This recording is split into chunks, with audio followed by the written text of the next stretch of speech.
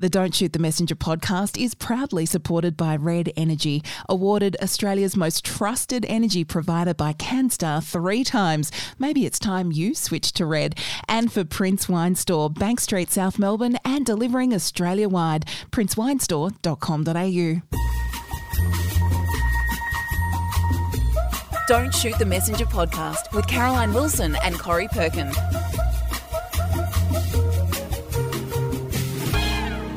Hello everybody, welcome to Don't Shoot the Messenger for our 260th episode in a busy week when PM Anthony Albanese has signed off on a TikTok ban of all government devices.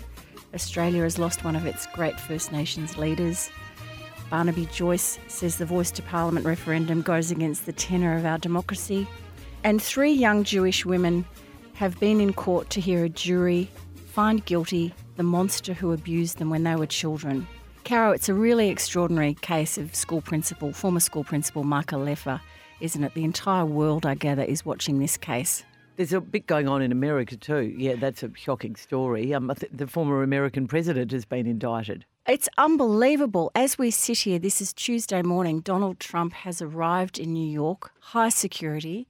The mayor of New York has called for calm as Donald Trump's motorcade makes its way to Trump Tower. And then, of course, tomorrow, our time, he will be appearing at court. It's a pretty extraordinary story, isn't it? There's a lot going on. Is it because it's Easter week and everything's been squashed into 3 days? And then there was the Aston by-election, which for the first time ever, I think a sitting government has actually won a by-election from the opposition, won a seat. And, you know, so many mistakes the Liberal Party are making at the moment. Even Sky News has turned, as you pointed out to me before the podcast, on Peter Dutton.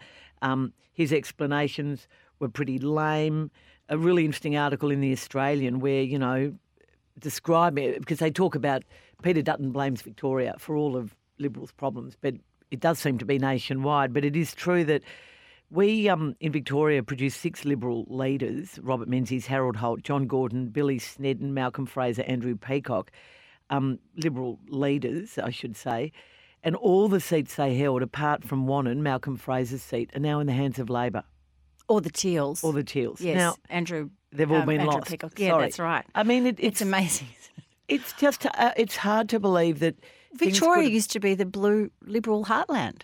And, you know, you make decisions like putting in a new candidate who is not going to be particularly popular because she lives in a suburb 45 kilometres away.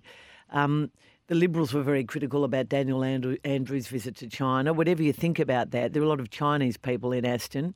They clearly weren't happy. And the Liberals didn't even turn out to vote.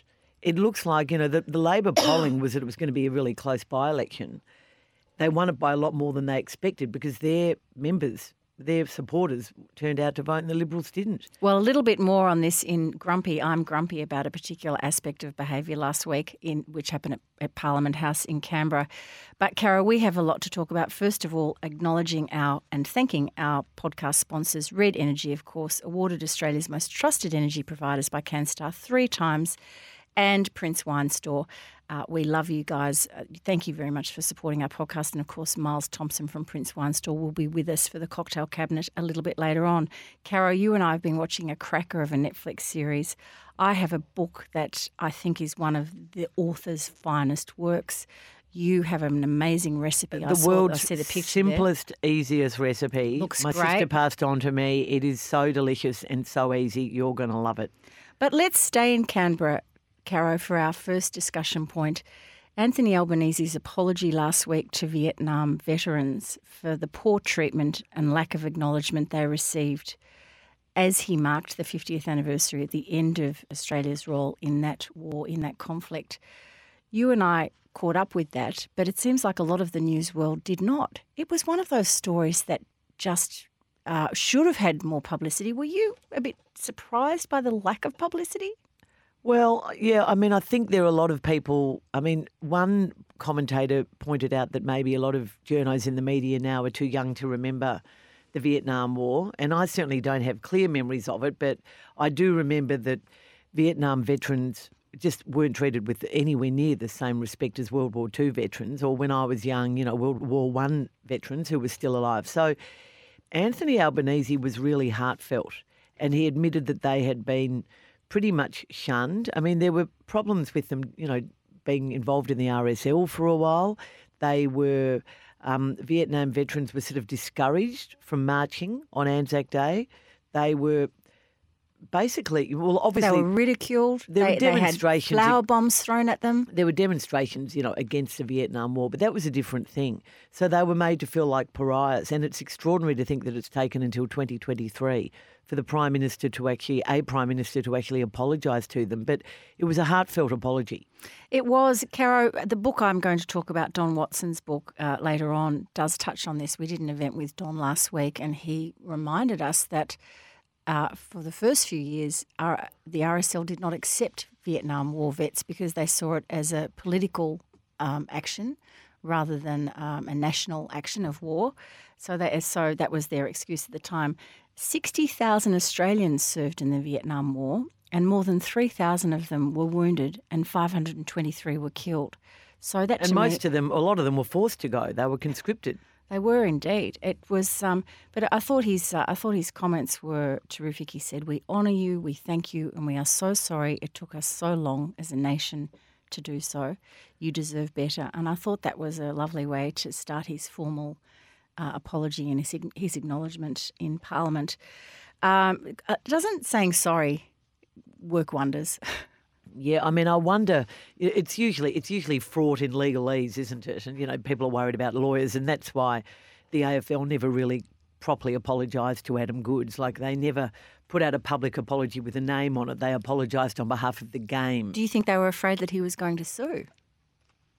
Partly, or partly it was more that they were just no one was prepared to individually take responsibility.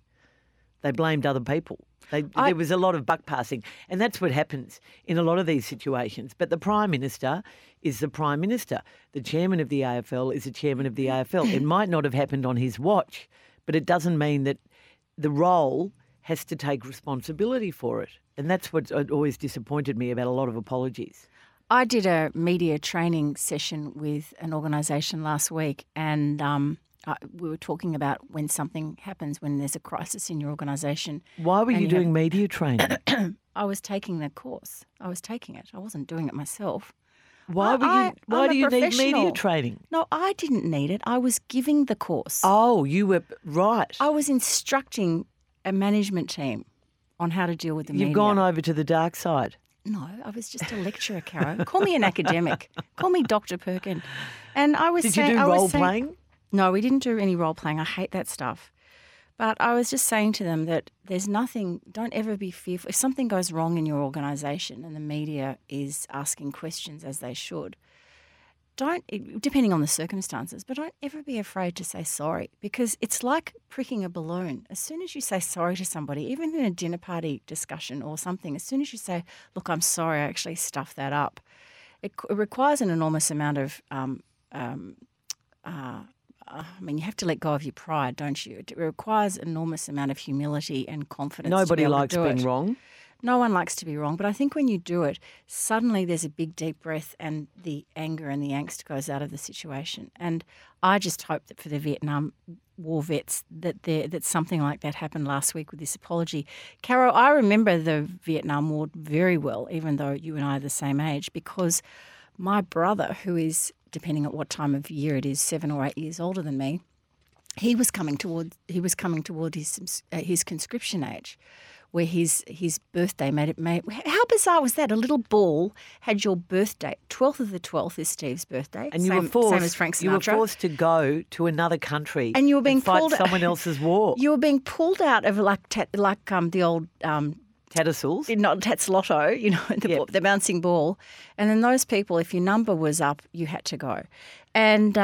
And so we were heading toward the election of which Gough Whitlam won in December 1972. We were heading toward that as a family with the prospect that my parents' son, my brother, would be called up. So it was very real in our life, completely. And it was a bizarre time also, having a dad who was editor of The Age, and The Age actually had I think Dad had a reporter actually called the Vietnam, the local protest correspondent or something, whatever it was called.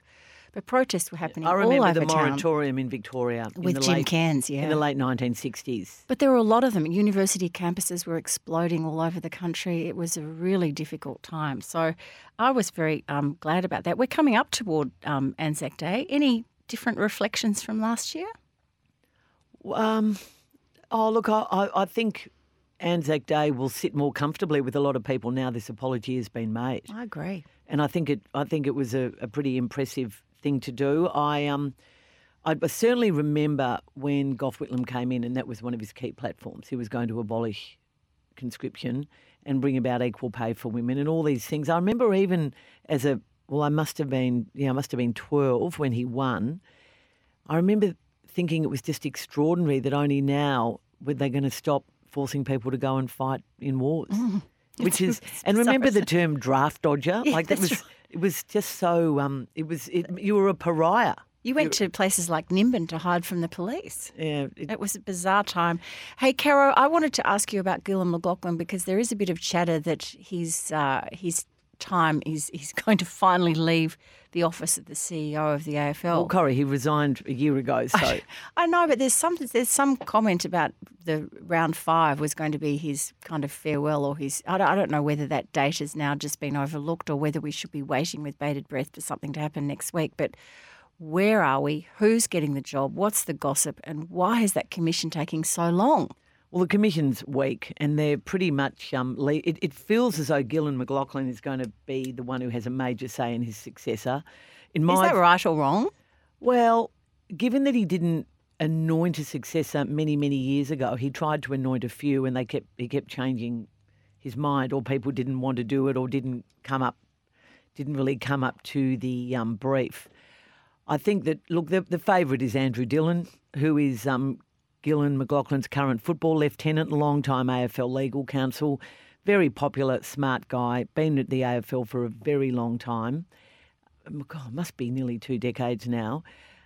He is, he's a really interesting man, Andrew Dillon. He's probably not the charismatic leader that Gillon McLachlan is or Andrew Demetriou was in terms of, Andrew Demetriou was very definitive and far less consultative than Gillon McLachlan.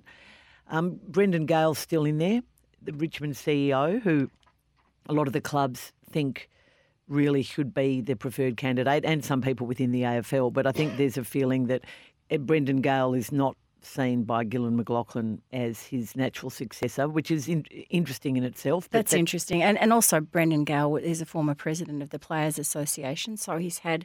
Yeah, and rebuilt Richmond. Which was a basket case when he became CEO and is now one of the most powerful clubs in the AFL in terms of finances, and obviously on field he's led them to great success and, worked with the AFL's first football club president, woman club president, stood up to angry supporters. I mean, both candidates are pretty impressive, I think, to be honest. Travis Auld is still in there, another AFL. There's 3 AFL execs in for the job, including their commercial boss, Kylie Rogers. There are apparently 2 other candidates. The Bulldogs president, Kylie Watson-Wheeler, keeps denying she's part of it, but I know the Disney boss, I know the AFL looked at her as well. And I feel that they must make it. Gillon McLachlan's just returned from Perth, where he was at the Derby, the footy game on the weekend, with Richard Goyder, the chairman. I think the biggest story is the dissatisfaction at the moment, Corrie, with the commission. There's 2 casual vacancies. They've been there for over 2 years now. There's no former player on the commission for the first time ever. The clubs have been Which is just really terrible. That is just terrible. A year ago, the club presidents met with the commission, or the NOMS committee club presidents, and names were put forward, and Richard Goyder was going to act upon it soon. He never did. The feeling is, again, the commission is not really representative of the game anymore, and it's increasingly remote. Decisions at head office are being made increasingly by emails to clubs and not phone calls and meetings. The competition committee hasn't met since last November. The football bosses from all the clubs haven't had a meeting this year. There's no head of football at the moment since Brant Scott went to coach Essendon. He hasn't been replaced. There's an acting head of footy, Laura Kane, who's very impressive but hasn't been given the job. Andrew Dillon, the overall footy executive, is going for the top job. So you can't sort of think that things are really being run with the hands-on efficiency that they were under Steve Hocking and Brad Scott. And of course what happens is change culture and people's fear of it. And you've got an organisation of 500 plus people around the country who don't know who their next boss is going to be. Yeah, look, it's going to be really interesting at Gather Round. You think, which I'm going to talk about a bit more in a moment, but that's in Adelaide. That comes straight after Easter, and that's an extraordinary event in itself. It is seen as a logical handover for Gillon McLachlan, who was hanging around. One reason he was hanging around was because he wanted to get the Tasmanian deal done. But he's a great deal maker. He's been a brilliant boss in many ways of the game. But there are a few deals going around at the moment that are defeating him. I mean, the Hawthorn Racism, as it's called, inquiry has just become mired in legalese. There's a concussion situation. Tasmania, will they or won't they get money from the federal government for the new stadium in Hobart? All will be revealed. Corrie, All will be revealed. What an interesting start to the season, though, Caro. Geelong, who won the premiership last year, are Zip. Your Asterix team, Hawthorn, had a good win on the weekend. Thought I'd point that out. They did. But what's so interesting for me is because being a Melbourne girl and remembering the VFL in its old guise, look at the ladder. St Kilda, Collingwood, Carlton, Melbourne. It's pretty good. And then you've got the Swans in there, but then Essendon, North Melbourne, Richmond. That's an old-fashioned start to the ladder if ever I saw. It is old-fashioned. Saints! That was a good game. I watched that game. Weren't they unbelievable? They were really good. Corrie, before we move on any further, we should remind people that we have a live podcast event at the end of the month. We do. Tell us all about it. Well, it's going to be on the 26th of April. We talked about Anzac Day, the day after Anzac Day, down at the Sorrento RSL, 7 p.m. Oh, it's 5 p.m, I should say. It goes till 7 p.m. 5 p.m, Wednesday, April 26th. $40 a ticket to hear Corrie, me, Anna from the Op Shop and a few of our other literary friends do a live podcast. There's a drink in there for you. There's some light finger food in there for you, and you can keep buying drinks if you want to. But we'll give you one on arrival, and we'd love to meet you. We would. It launches. It's not the launch of the Sorrento Riders Festival. It sort of is the soft launch, the night before the first day. But what is so lovely is the RSL has put its hand up. Hello, Marg, and all the gang at the RSL. In fact, talking to Marg the other day, Caro, I volunteered to help serve the breakfast. They have a big breakfast on Anzac Day morning after the dawn service. Can you put aside a few egg and bacon rolls for us potties the next day? I might be a bit old by then. Corrie, I'm really looking forward to that. It's going to be our regular weekly podcast. We'll probably have Miles on the line with some great wine suggestions. We're going to have a lot of books to recommend, and obviously films and food. And I'm sure there'll be another whole set of issues will have beset us by then. But come join us, everyone. So don't forget, if you want to book a ticket, feedback at don'tshootpod.com.au for the booking link. Caro, on that note, we might have a bit of a drink with Miles.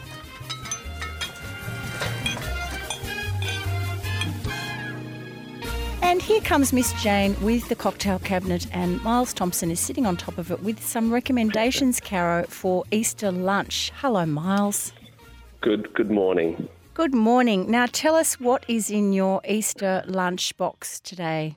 Well, I picked a few things. Obviously, something that's going to go with fish or seafood, and a nice little red to go with lamb, of course, or any red meat if you're having it over the weekend, and something for dessert to go with hot cross buns, because who doesn't love a hot cross bun? Oh, do you know what?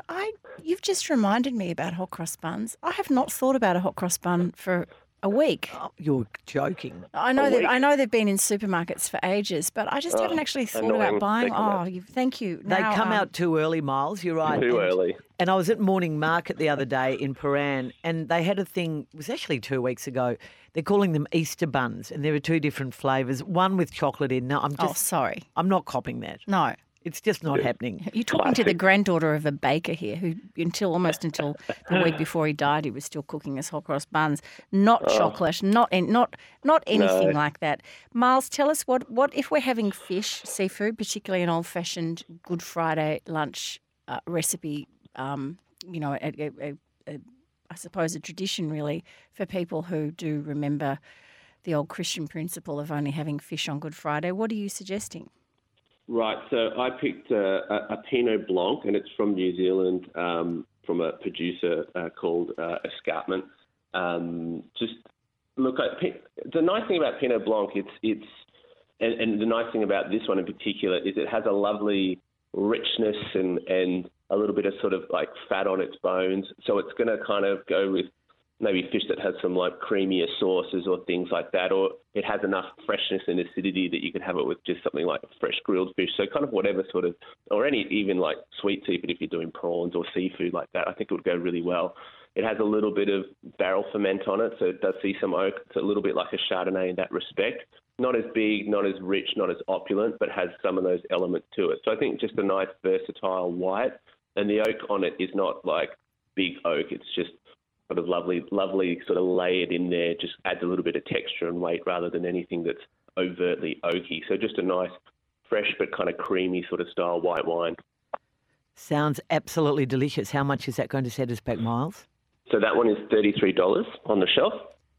Brilliant. A New Zealand Pinot Blanc, Corrie. Good to remember.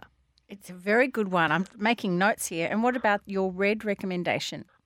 So the red, I'm choosing something from Tuscany. It's a wine from a producer called Quercibella. It's Mongrana. It's made on the Tuscan coast.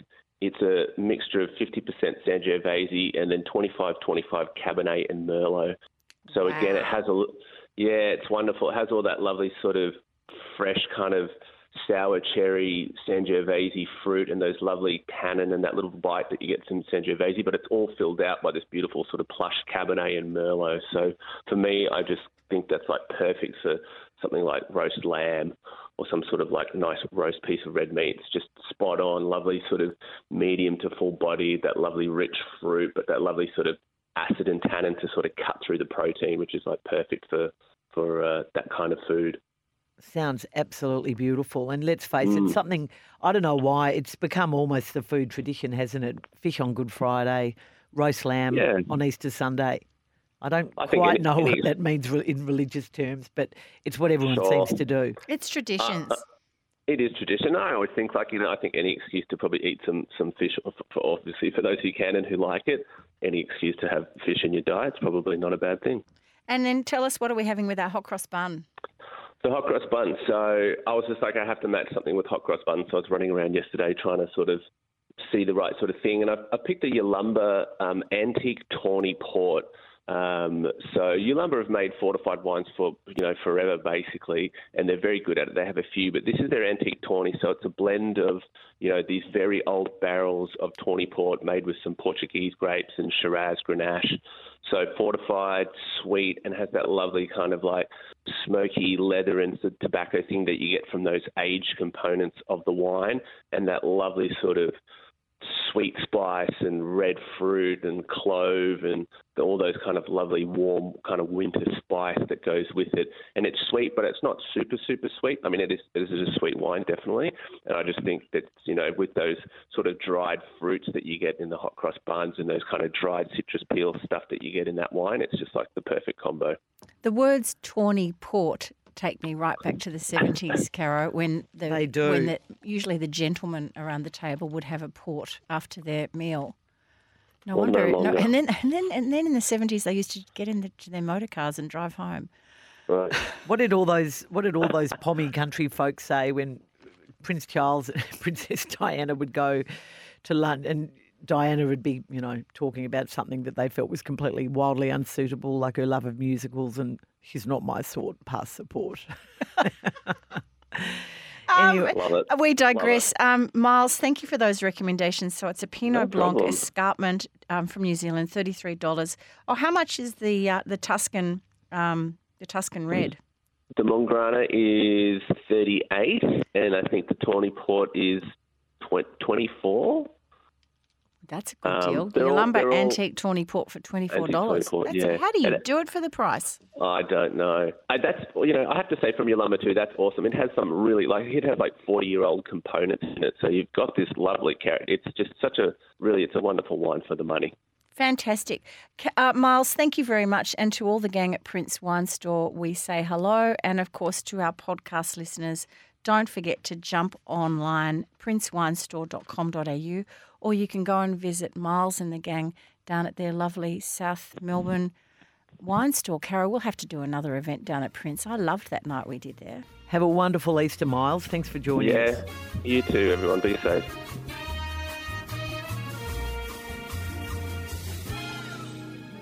Caro, on to BSF, Book, Screen and Food. And this segment, of course, is brought to us by Red Energy. And I'm going to kick it off with a remarkable book that I have read. And this is a complicated one to discuss, so I'm going to keep it pretty short. Don Watson, you know Don Watson. How do you know Don Watson? Because he used to be Paul Keating's speechwriter. He was married to Hilary McPhee, and now he's married... Partner. Now he's with that brilliant writer, Chloe Hooper, who wrote The Tall Man, among exactly others. right. That's exactly right. And he is a friend of mine, and he is a huge supporter of the Sorrento Writers Festival and will be with us. In fact, he and Chloe are coming down for 2 or 3 days of the festival, which is really great. Look, I have to declare that, as I said, Don is a friend, so I'm declaring my vested interest here. But I have been a long-time fan before I knew him. Recollections of a Bleeding Heart was that amazing award-winning memoir that he wrote about being Paul Keating's speechwriter.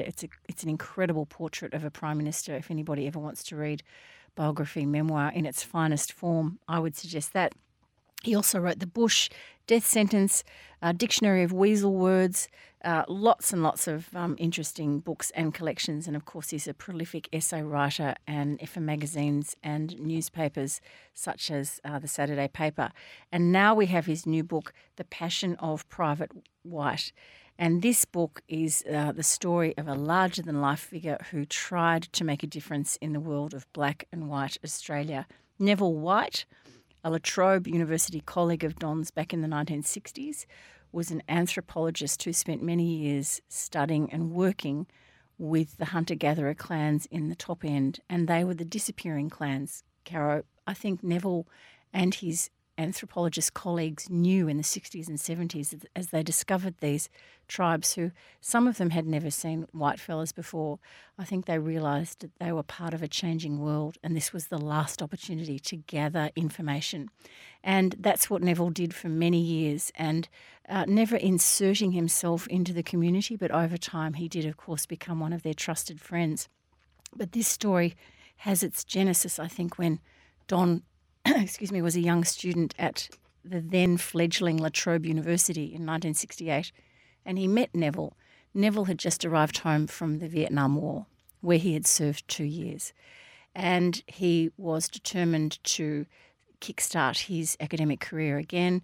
He was a little older than Don, but just as engaged in the academic space. And Neville, as I said, went on to be an eminent anthropologist.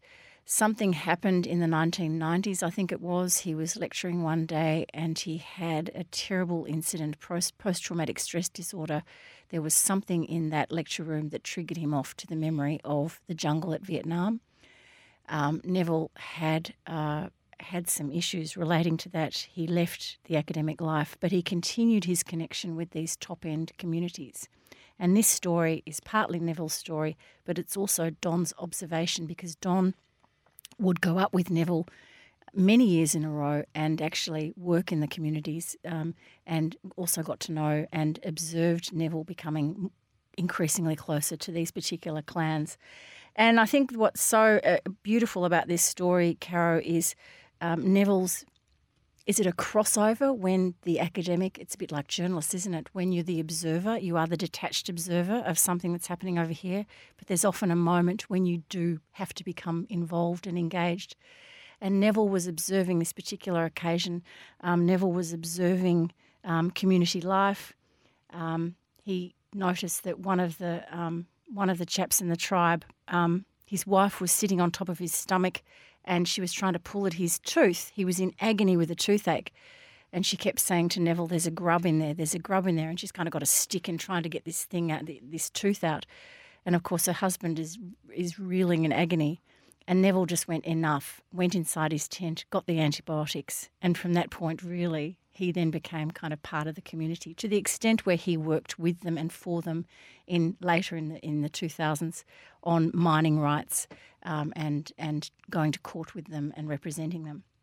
Don Watson is an extraordinary writer, and I think on the eve of the Voice to Parliament referendum, if you're kind of wondering what it all means and where is it all going and what is the hope and what is the lack of hope for many black communities in Australia, this book is it. It is an incredible, through one person's story, Neville White, and through his connection with one particular top-end community, I think it all becomes apparent about the waste of money and people in Canberra making ill-advised decisions about funding, about education of First Nations communities. It's an incredible book, The Passion of Private White by Don Watson. And as I said, he will be talking about this with Paul Daly, the eminent reporter from The Guardian. They will be talking about it at the Sorrento Writers' Festival. Great book, Caro. Go on, you kick off the screen that we both love. Oh, no, this was recommended to us by our friend Mary. It is on Netflix. It's, I think, the first Greek drama to appear on Netflix, certainly the first Greek TV series, and it's called Maestro in Blue. It was originally called Maestro, but it's now Maestro in Blue. The acting is amazing, Caro. When you say that it is the first Netflix, I'm thinking, where have all these actors been? They're brilliant. Well, the creator of the show is also the star of the show. His name is Christoforos Papakaliatis, and he plays the music performer, teacher, maestro, who comes to the beautiful island of Paxos in the Ionian Sea, just as COVID is coming to an end, to reignite the island's music festival. And the sort of, it starts with a rather sinister scene of, we think, a body being dragged through the sort of a wooded area on the island of Paxos. And then it moves back to this beautiful, I mean, it's sort of Trouble in Paradise. There's an element of Ozark in it. There's an element of, it's soap operatic, but it is also, you get to look at, one of the most beautiful islands in the Ionian Sea, and you know how much I love that part of Greece, up north near sort of Corfu, Albania, Lefkada, etc. It's just stunning, the scenery. And the narrators change from episode to episode. I love that too. Opening with the daughter of this incredibly dysfunctional family.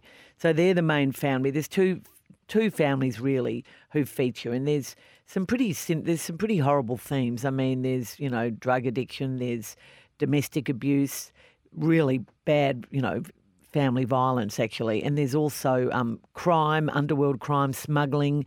There's a gay member of the family whose family haven't quite accepted that he's gay. He's never actually told them he's gay. There's a lot of stuff going on, and there's clearly going to be a really terrible crime at some point. I'm 3 episodes in.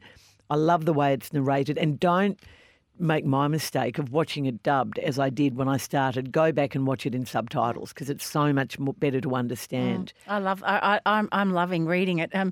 Christoforos Papakaliatis, as you said, who plays Orestes, the musician. He arrives, and you do think it is going to be a little bit like a jaunt. It might be some sort of... In fact, the image that they use to promote this, Caro, gives everything away. I'm very cross with Netflix for the still that they have chosen because it maligns... Well, first of all, it's the dead giveaway, but it maligns also... Spoiler alert, don't say what it is. No, I'm not going to say what it is, but it just maligns, I think, a deeper hidden drama. So when you mention the body, and this is giving nothing away because we don't see the body. A body is being dragged through the bush. We assume it's a body or somebody unconscious. You do by the 3rd episode. You do, that's exactly right. And in fact, even the 2nd. But it's you know that this is not going to be like Mamma Mia Mark III or anything. This is quite serious, even though I think the young girl who has a total crush on the new music teacher, she is... And who we realise they've actually met before. I wasn't going to give that away either. But it's beautifully shot. There is a really strong dramatic element, as Caro said, organised crime, corruption, bribery.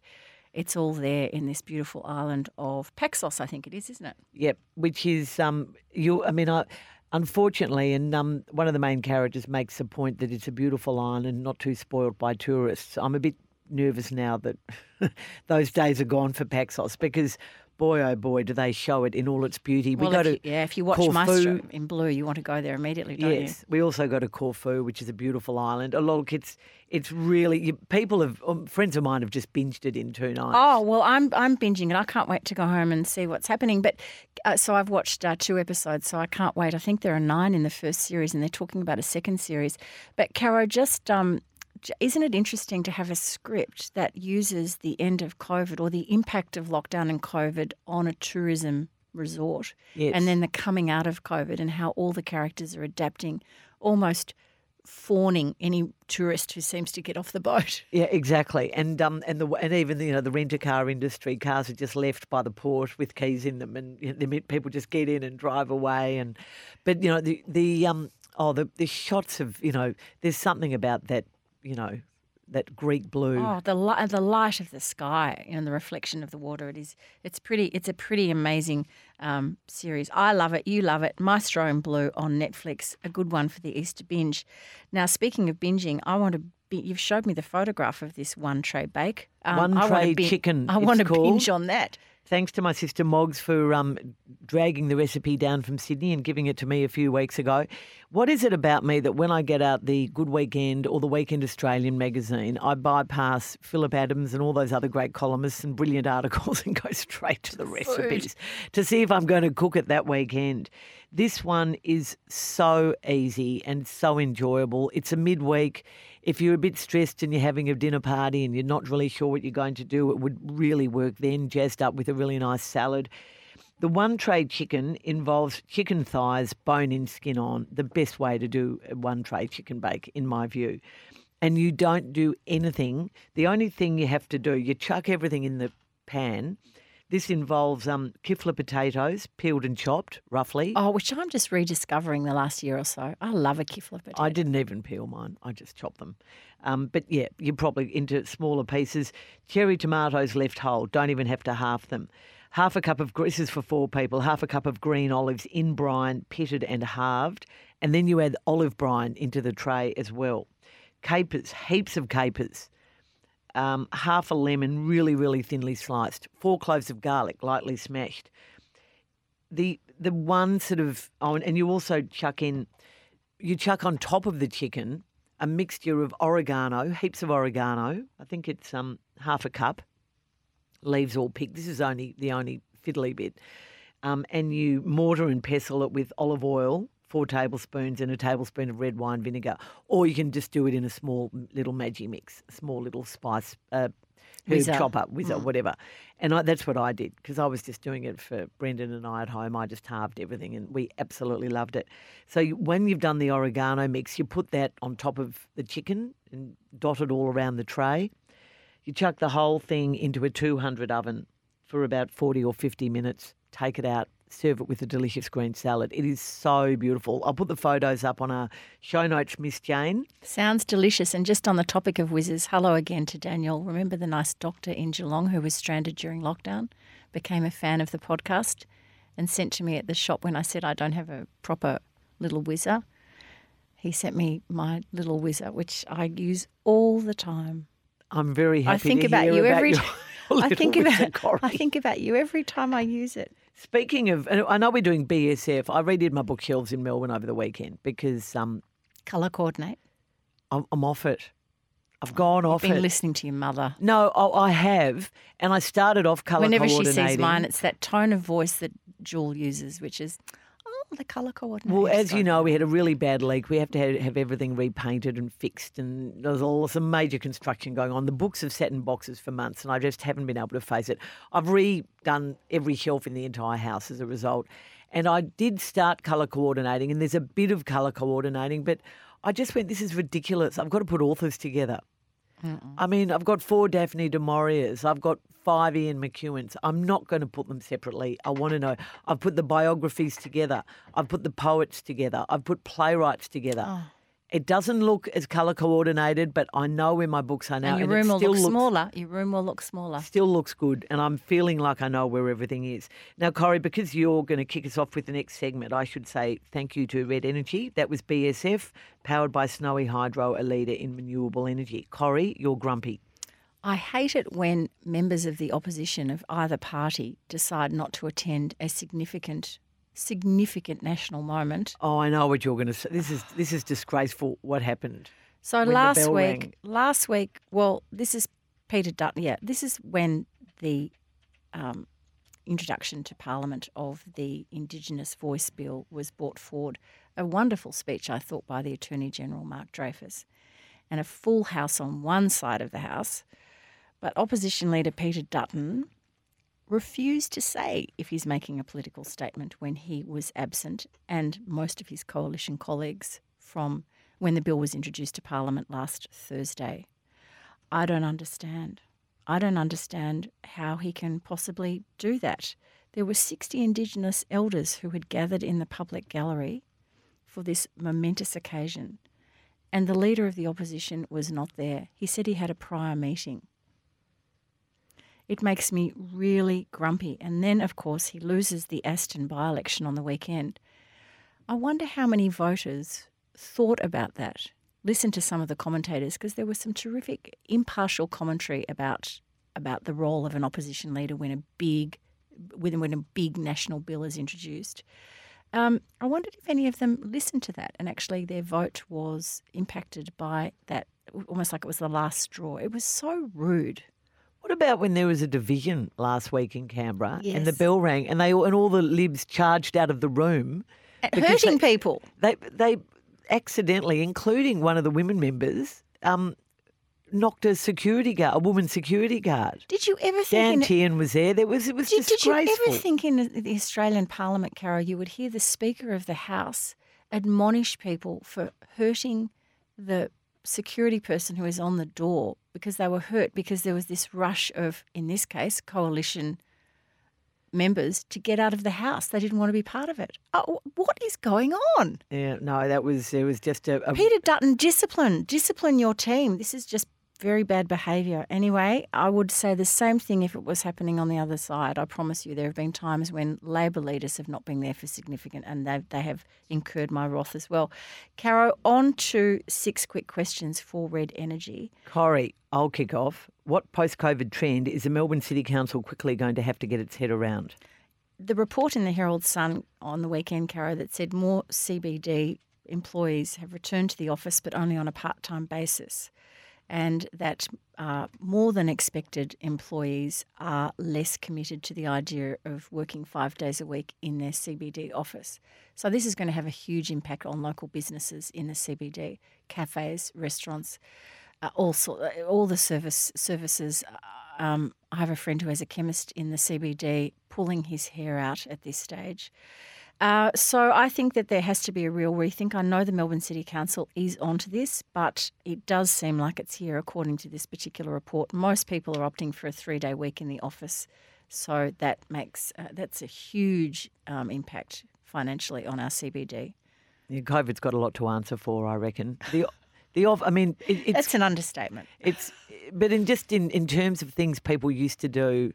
I mean, I was ranting about this on Footy Classified the other night, but, football games aren't covered now properly. I mean, Fox Footy didn't send a team to cover this showdown. None of the major radio stations were at that game we talked about earlier, the Hawthorn North Melbourne game in Tasmania, where the shots of everyone was wanting this shot of Alistair Clarkson and Sam Mitchell maybe getting together or avoiding each other. But you never saw it because the coverage was sort of okay, but so many journos weren't there, and not one of the local journos asked the question of either man afterwards about whether they were going to. I agree, and each other. So this anecdote is a direct result of COVID and a problem we have. We call Melbourne the event capital. Well, that's what the government would like us to be pitching ourselves at. So yesterday I had a meeting at Sorrento with our really lovely Mark, who is doing all our staging and sound for the festival. 90-something events. It's a big gig. And he is demented because he doesn't have enough staff. There aren't enough tech people. He says half of them left the industry during lockdown and they're now all doing other things. And the challenge is to get young people or older people into the industry or back into the industry. And the government has all of these events planned all over, whether it's a writers' festival or whether it's people something. are turning up. People want to go out. I mean, the People want Grand to go Prix out. numbers were extraordinary. The football attendances But have you're been lucky if you can extraordinary. get somebody to stage, find a microphone for you. It was a real issue. Anyway, for another day. Caro, what does the Daisy Pearce controversy say about women in football?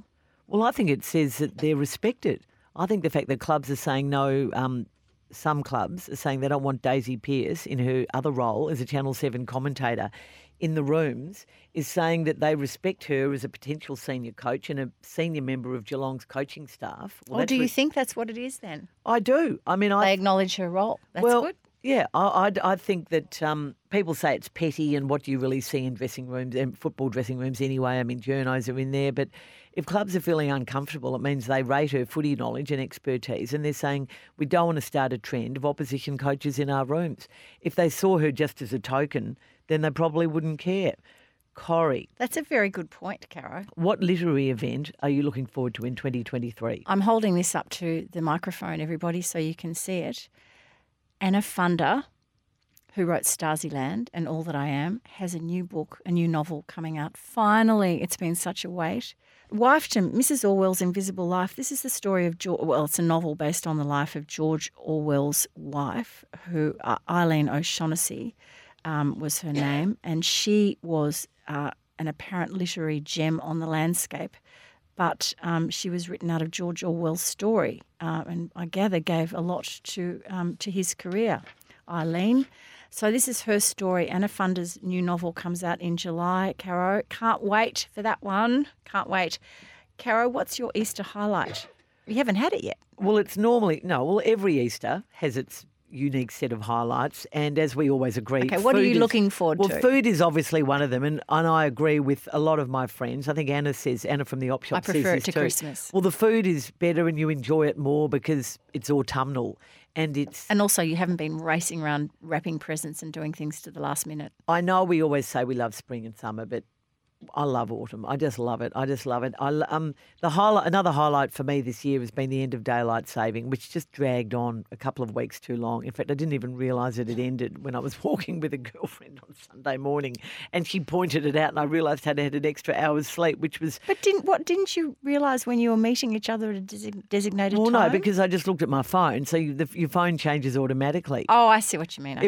It was a very weird feeling, but it really is nice to go for an early morning walk and it's actually light. And I love the tides and I love the shells you find on the beach. They're three things I love about Easter. What about you? The Easter egg hunt with grandchildren. Although last time we had one, Coco, we'll have to chat to Coco because she put them in such difficult positions. At one point I remember saying to her, Coco, they're 3 and 4 years old. Sort of up trees and... Don't overdo it. Don't make it too difficult. Kids are walking around like, we can't find it. Oh, gosh, where are they? So there you go. Now, Caro, you have an amazing fact to finish off our 6 quick questions. Well, the gather round and the circumstances which led to it is my amazing fact. Now, I know this is a footy story, but it's also a cultural story and it's a really interesting story about South Australia, where football is frankly struggling. I think Queensland is about to or has already taken over as football's third highest participant state in the country behind Victoria and Western Australia. I find that staggering. South Australia was always such a strong football state. It's a traditional footy state. So last year, the AFL is basically adding another week to the footy calendar, a whole extra round of football. And so the clubs were playing 22 rounds a year. Now they're going to play 23, plus there's a bye round. So the actual home and away season will go for 24 weeks. So they've extended the season, extended another whole round of footy games, and they're all going to be played around the city of Adelaide, including one in the Adelaide Hills at Mount Barker. So 9 games of footy over a 4-day period in South Australia. This was first conceived by the AFL. I think David Stevenson, one of the former Bulldogs chief executive who works for the AFL, had the idea, and it was originally envisaged to sort of copy what I think they call Magic Round. The NRL have a Magic Round up in Queensland. But it was really about trying to get people from Sydney to fall in love with footy, and it was always going to be in Sydney. It was an idea. The AFL have never really got their head around the way to properly promote footy in Sydney, in my view. Swans do it really well, but the AFL, the ads are wrong. They don't ever really promote the start of the season correctly. They don't really promote the GWS Sydney games correctly. They're trying to get people into the heartland of New South Wales. When they announced shortly in the week of the grand final that they were going to have a round of football like Magic Round, and Gather Round is sort of a bit of a lame name, but I'm sort of coming around to it. The South Australian Premier, I mean, a lot of states wanted to have this. I think Queensland was interested. Obviously, you have to pay a lot of money to get it. I think WA was interested.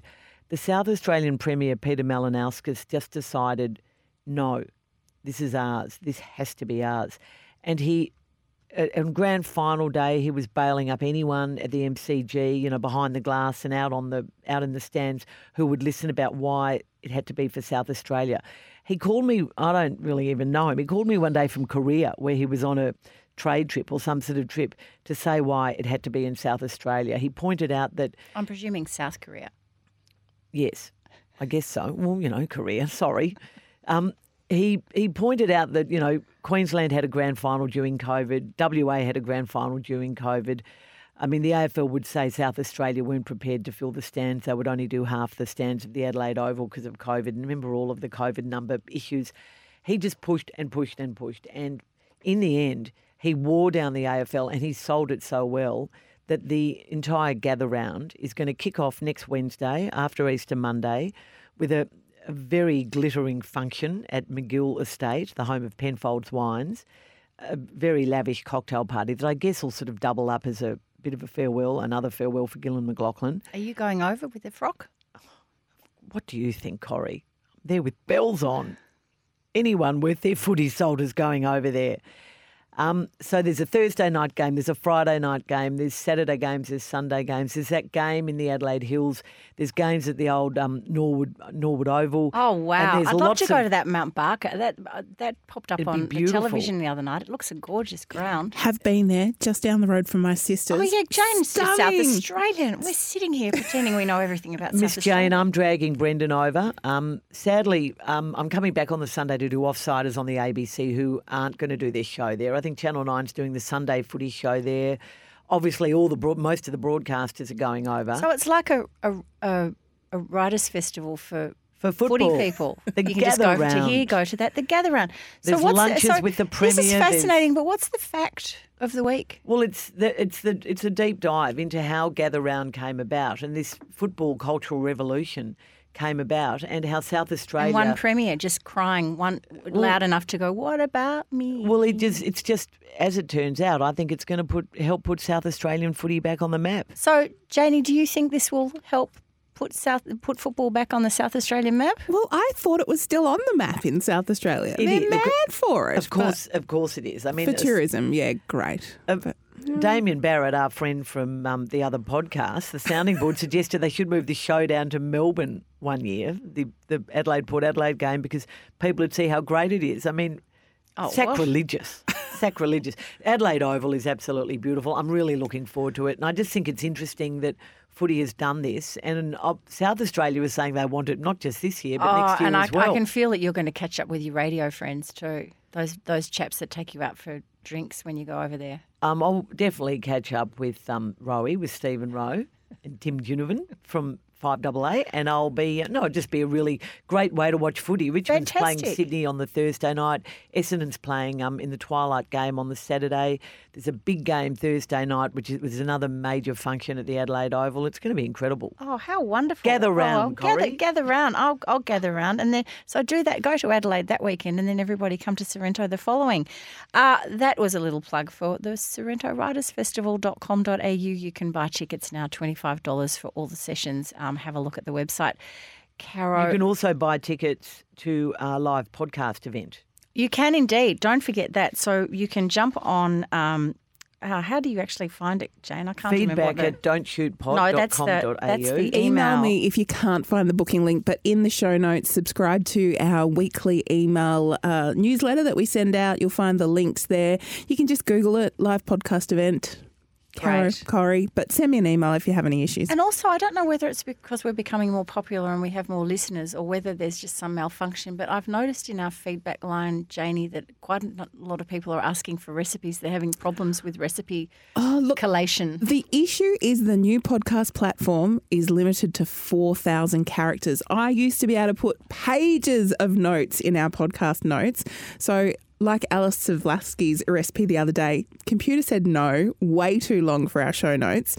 So I have to try and find a link or send it out via that newsletter. We're going to have to do our own website. In fact, we'll have to do a cookbook. If anybody would like to sponsor the Don't Shoot the Messenger cookbook, the three of us are up for it.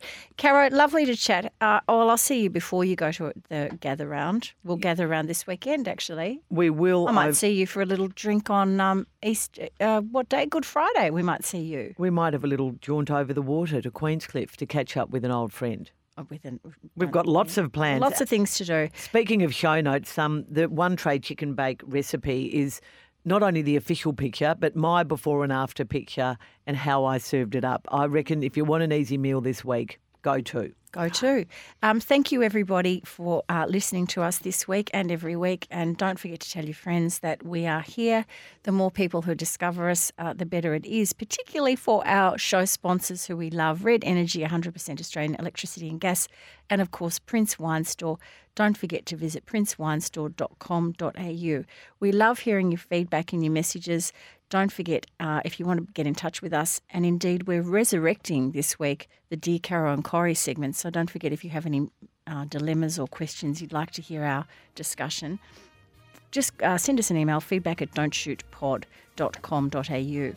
And I think that's it. Go Hawks. Let's try and make it 2 in a row and avoid the asterisks of Caroline Wilson. I'll tell you what, a challenge. Don't shoot the messenger.